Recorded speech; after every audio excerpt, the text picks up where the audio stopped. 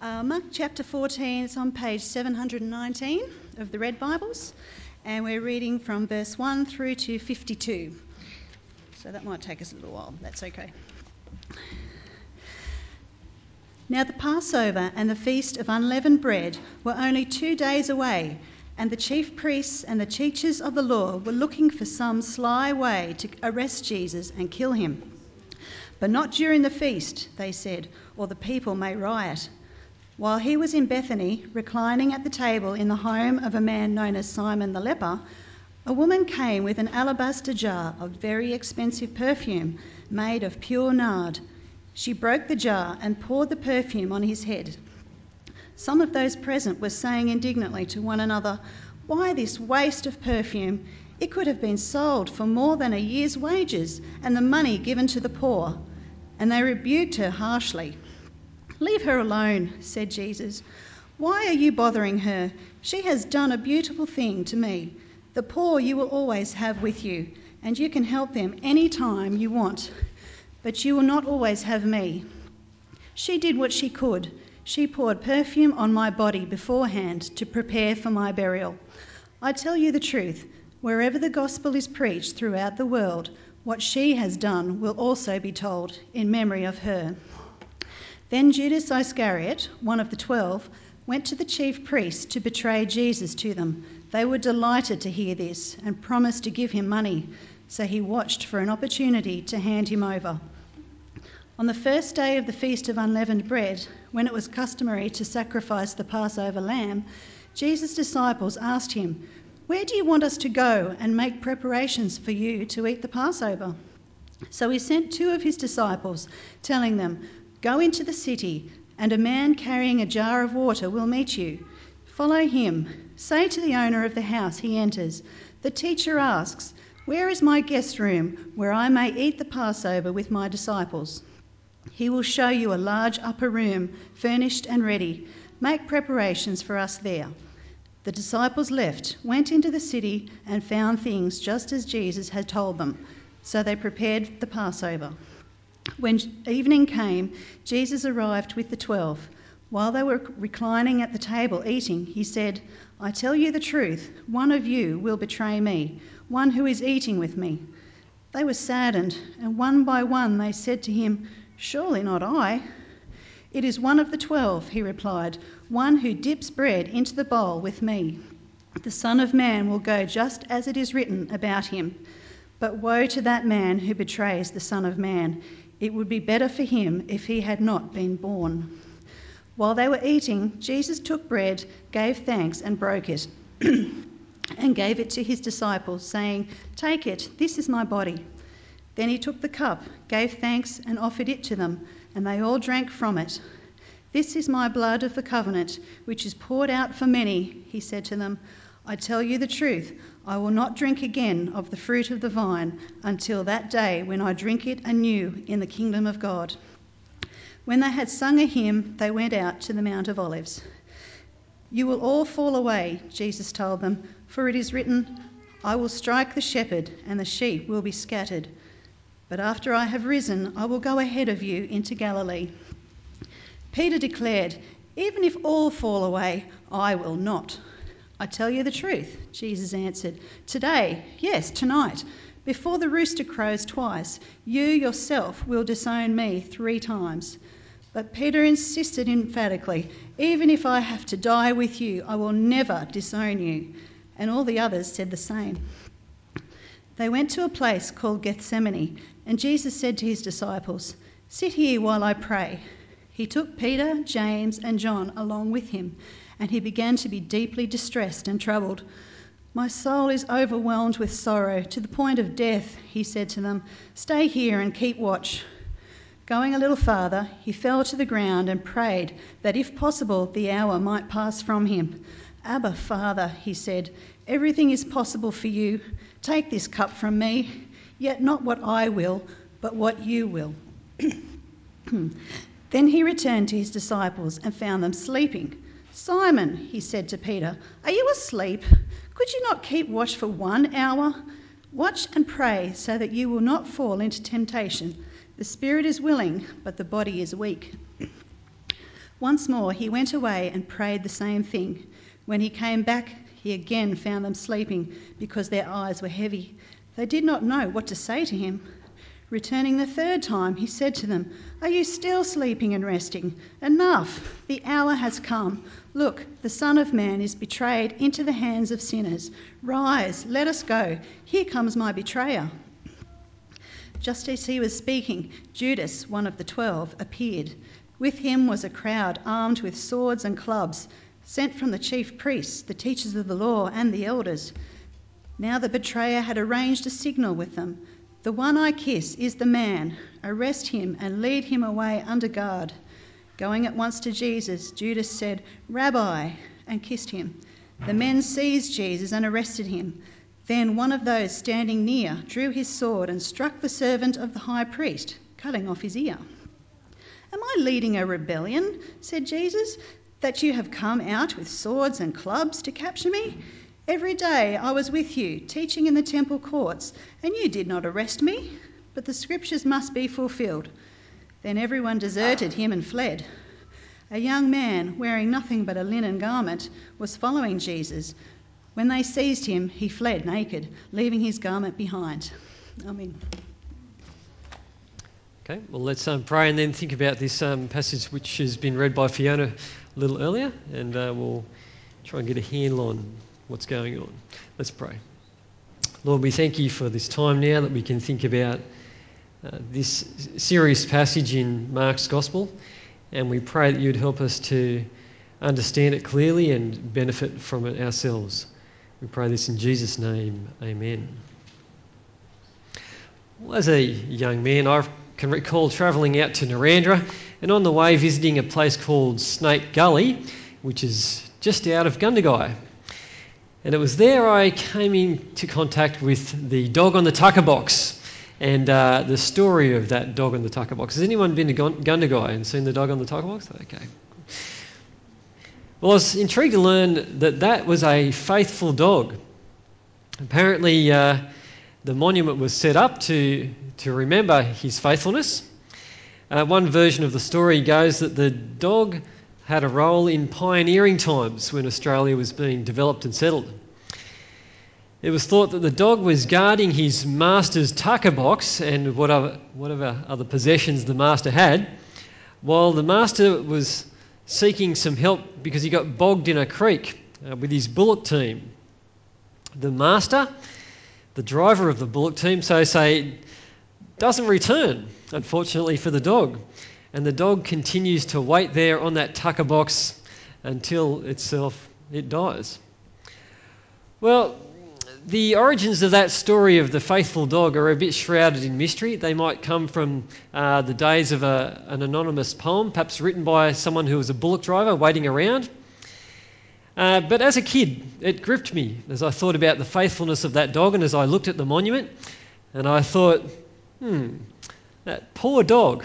Imagine sitting there just waiting and the master doesn't return home.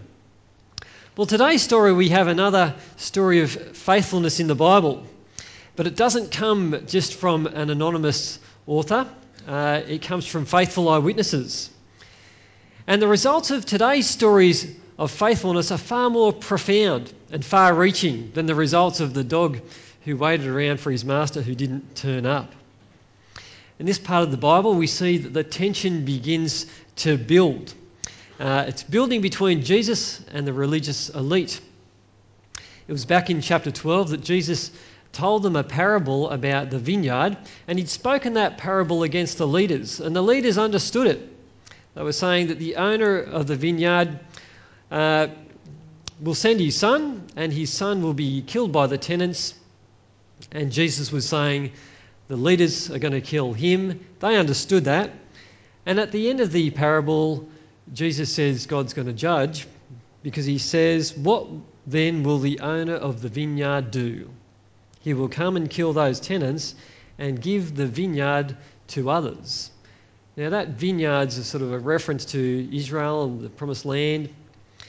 And in line with what Jesus says, the vineyard does go to others because in chapter 13 he starts to warn them about the destruction of the temple.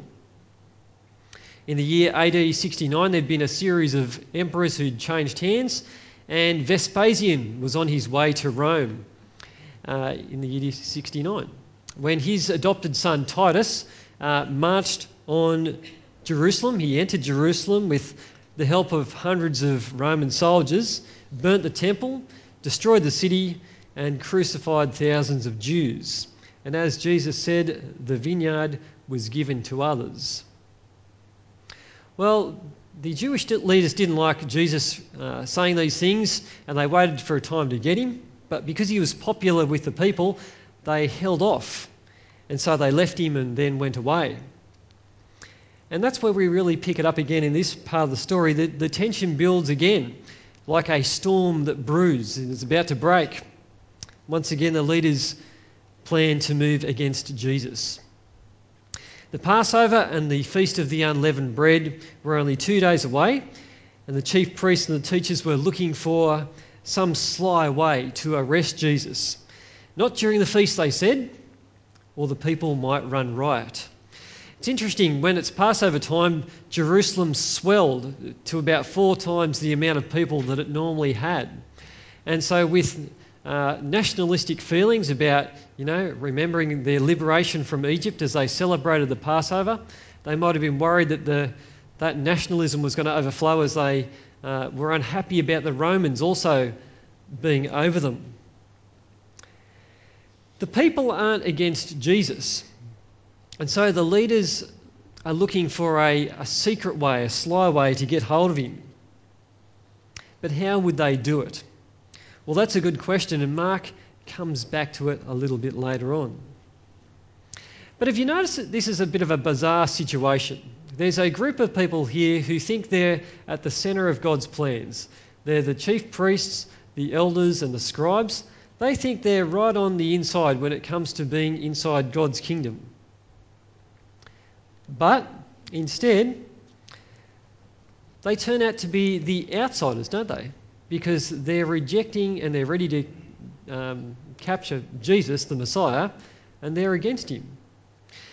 They think they're on the inside and have the inside running with God, and they might look that way, but it turns out that those on the inside are really outsiders.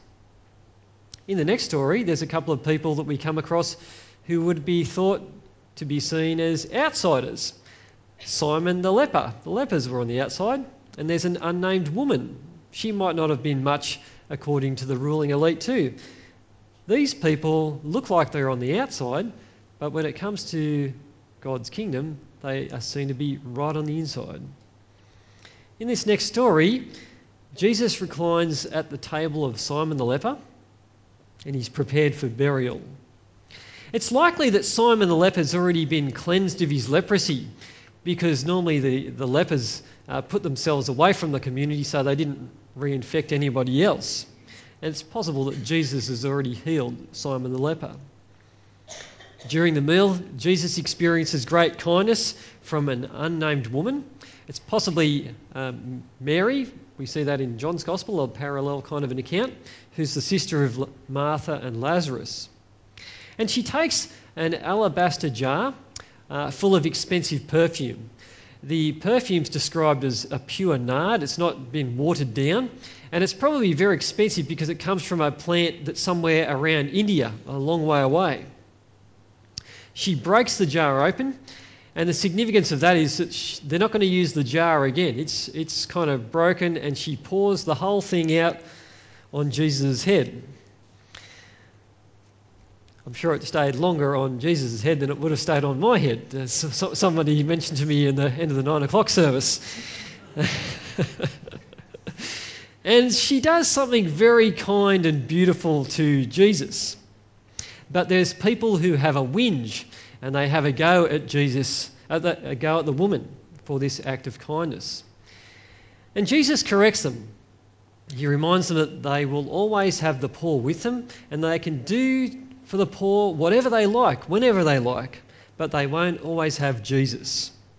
And he tells us that this act of pouring out the perfume has been done in anticipation of his burial. The time for Jesus in the story now is short, and it was the right time for the woman to open the seal. It's also another good moment for Jesus to remind the disciples about the kind of Messiah that he was. They're kind of finding it hard to grasp the idea that he's going to die, but he reminds them that he'll soon be buried. Well, what can we take away from this part of the Bible, from this woman's act of kindness and devotion to Jesus? Well, she certainly sees that Jesus is worthy of something very expensive and wonderful. We can see that she does love Jesus, and she's prepared to show that love by using this perfume for what she thinks is the best possible use for it. Although she might have been considered an outsider as far as that society was concerned, and the ruling elite, she remains very much someone who loves Jesus and is part of one of those insiders who inherit God's kingdom. But if we were back there at the time, what would we think of her? If we were in that situation, what would you think of her? Well, we might think it's a bit extravagant. But she really becomes a model disciple, doesn't she? She exchanges, because of her faith in love for Jesus, she's willing to sacrifice this great expense. But in the next story, we see a contrast to that with Judas, who did have faith in Jesus, and he exchanges his faith in Jesus for some silver coins, for some money. I'll pick it up in verse 10 if you read along. Then Judas Iscariot, one of the 12, went to the chief priests to betray Jesus to them. They were delighted to hear this and promised to give him money, so he watched for an opportunity to hand him over. Well, why was there a change of heart in Judas? Have you thought about that? Why did he do what he did? Was it the loot that got to him? He decided he needed that 30 pieces of silver. It doesn't tell us how much money in Mark's Gospel. Elsewhere we find out it's 30 pieces of silver. Or was that just money to secure the contract with the chief priests? Did Judas come to realise that, yes, Jesus is really going to die, and if there's a time to get out, now's the time to do it? Was that what prompted him? Some have even suggested that Judas loved Jesus so much that he wanted to help Jesus to be the ransom for many. He loved Jesus so much that he wanted to help him on his way to death. But that kind of ridiculous perspective that Jesus loved Jesus and so he betrayed him doesn't really square too well with what Jesus has to say about how whoever betrays the Son of Man, it would be better for him if he hadn't been born. So Jesus does give a warning about that in the Last Supper. Ultimately, the Bible doesn't say what Judas's motives were, but we do know that he knew where Jesus was going to be after the Passover meal, and he watched for a time when he could betray Jesus into the hands of the chief priests. Well, in the next section, we have a record of the memorial meal that Jesus hands down. They made preparations for the Passover, and it was a Passover that Jesus longed to have with his disciples. But it's a Passover with a difference. He builds on the ideas of the Passover and hands down a new meal. It's a bit of a surprise party, actually. But unlike most surprise parties, where there's a fair bit of joy, this one's a sad one. And in this Last Supper, Jesus builds on the theme of the salvation of the Passover. The Passover reminded the Jews about their salvation from Egypt to the Promised Land by means of a sacrificial lamb. And here Jesus doesn't refer to a lamb that they should partake in, but he takes the bread and says it's his body given for us.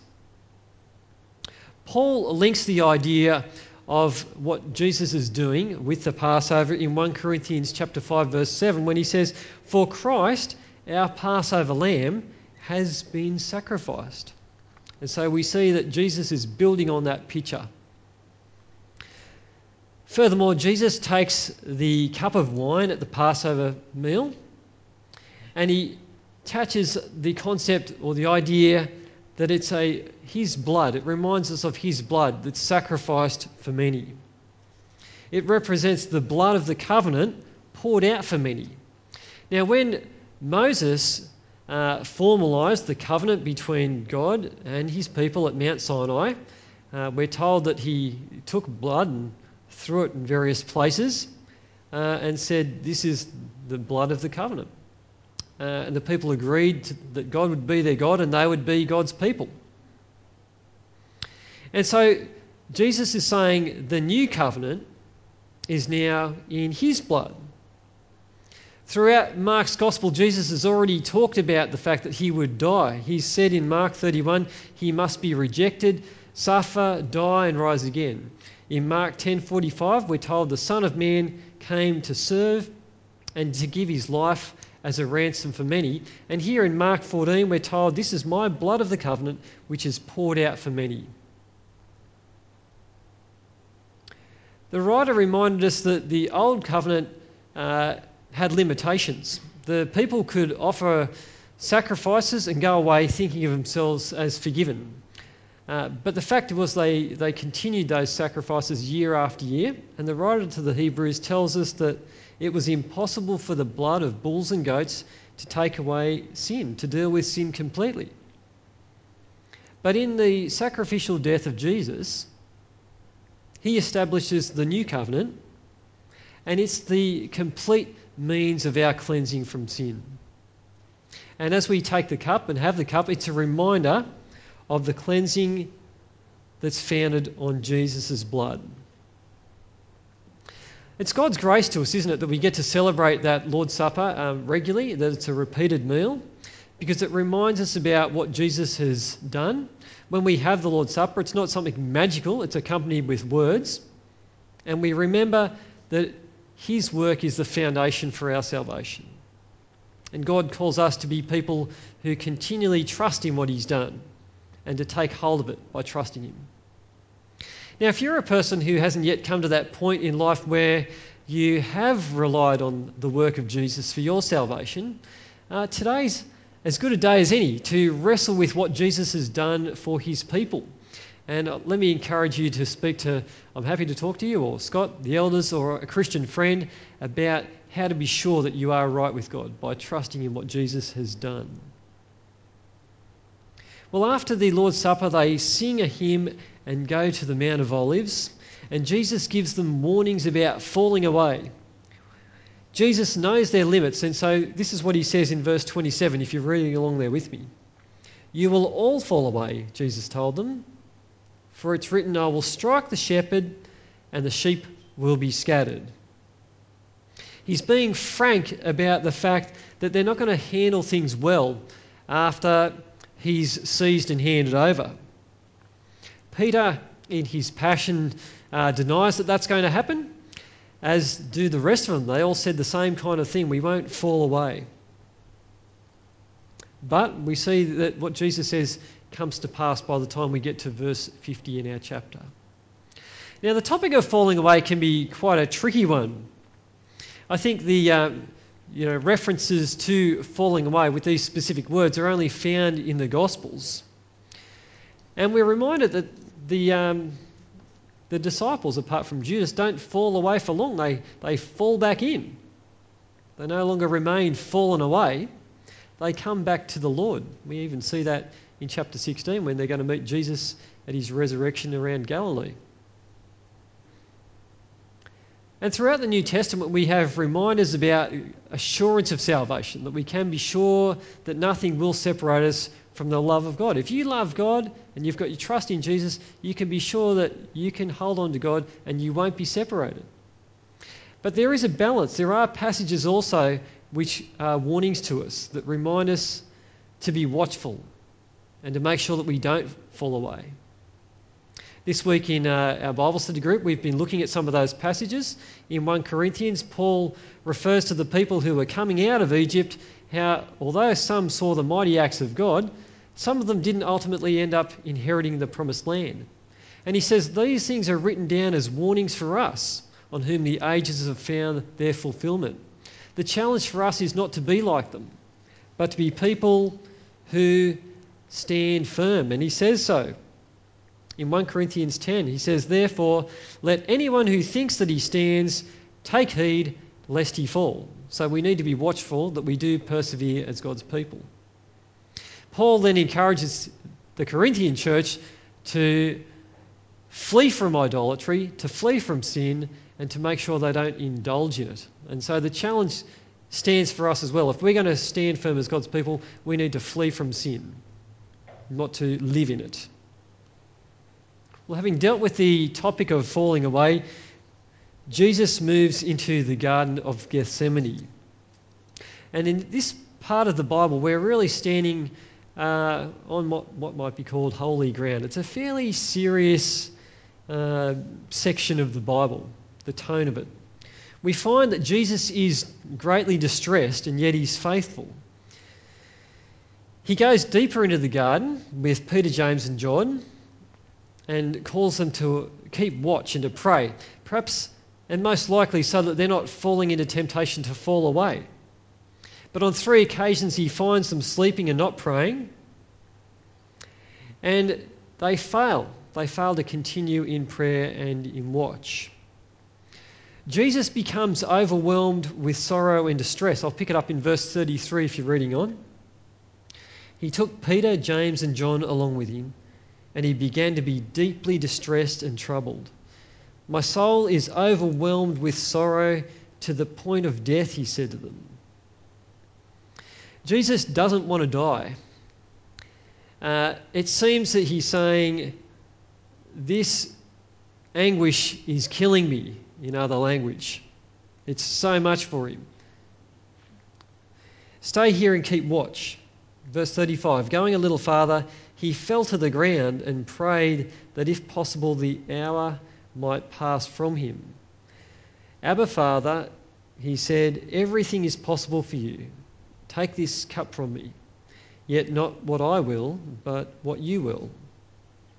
And after correcting the disciples, Mark records in verse 39 that once more he went away and he prayed the same thing. He's praying to Abba, Father, which is an Aramaic expression for an affectionate term for someone's father. 3 times he prays that the hour will pass or the cup will be taken away. The idea of the cup is the judgment of God or the wrath of God for sins. That's an idea that comes out of the Psalms and Isaiah. And he's asking that there might be some other way that he can come to his kingdom without suffering and dealing with sin. Why is Jesus so distressed though? What's causing him to be overwhelmed?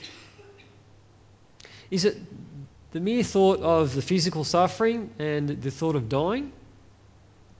Other people at different times in history have faced suffering, or they've faced death without this same degree of anguish. There's a Greek philosopher, Socrates, who was forced to drink hemlock, and he apparently takes it philosophically, even though his followers get upset. There have been other Christian martyrs who've died without this kind of anguish about facing the prospect of death. And so it raises the question of why Jesus is so anguished. Well, some Christians have come to the conclusion that it's not for trivial reason that Jesus is overwhelmed. They've understood that Jesus understands his death to be a sin-bearing death where he's separated in fellowship as he bears sin. The Father turns his face away is one way to put it. It's difficult to comprehend this unique event, but it seems that they're there for the first time in history or eternity. The Godhead is split apart in a way that's hard to understand or comprehend. But Jesus doesn't seem to reach these depths of sorrow for trivial reasons, and I'm inclined to believe that there is the horror, not just of the physical pain of being crucified, but somehow the horror of being separated from God and bearing sin that prompts his distress. But what's also remarkable in this passage is that he remains faithful to God and to God's people. He prays that there might be some other way for God's will to be done, to come to God's kingdom, to bear sin. apart from the cross, but we get an answer when Judas comes with a delegation with swords and clubs and hands Jesus over. Judas betrays Jesus with a kiss so that those coming to get him might know which one Jesus is. And they come to him with swords and clubs. But Jesus has a different kind of movement, so he kind of raises the idea of why it is that they've come with the swords and clubs, and why didn't they get him while he was in the public places? He hasn't drummed up an army of revolutionaries who are about to wage war against the Romans and take over. His kingdom's not of this world. It's a different kind of kingdom movement. He comes to his kingdom by suffering. And as these people come to seize him, we read in verse 50 a fulfillment of what Jesus has said about how they will fall away. Verse 50 says, "Then everyone deserted him and fled. A young man wearing nothing but a linen garment was following Jesus. When they seized him, he fled naked, leaving his garment behind." And so we see the words fulfilled, that they all fall away and disown Jesus. And verse 51 could be a reference to Mark speaking about himself. That's possible. Well, at the start, we looked at a story of faithfulness, didn't we? We thought about the dog on the tucker box and how he was faithful to his master. Unfortunately, that story turned out badly for both people, didn't it? The master doesn't make it back and the dog dies. But there's no real value in that dog's sacrifice and faithfulness. I must say, when I first learnt about the story of the dog in the tucker box, that story did affect me emotionally. I thought it was a very good story about that faithful dog. And it made me sad too as I thought about the poor dog. But I tell you what, this is a much better story about faithfulness, isn't it? This is a much better story that should grip our hearts emotionally. Because Jesus' faithfulness wasn't a waste of time and energy. It wasn't a waste of sorrow. The results of his faithfulness are profound, and they're far-reaching for our lives too. Through his faithfulness, he pays the price that's required to deal with our sins, to bring us forgiveness and give us new life with God. And it's a story of faithfulness that should impact us. It should be gripping our hearts and causing us to be thankful. It should be resulting in our praise of God, shouldn't it?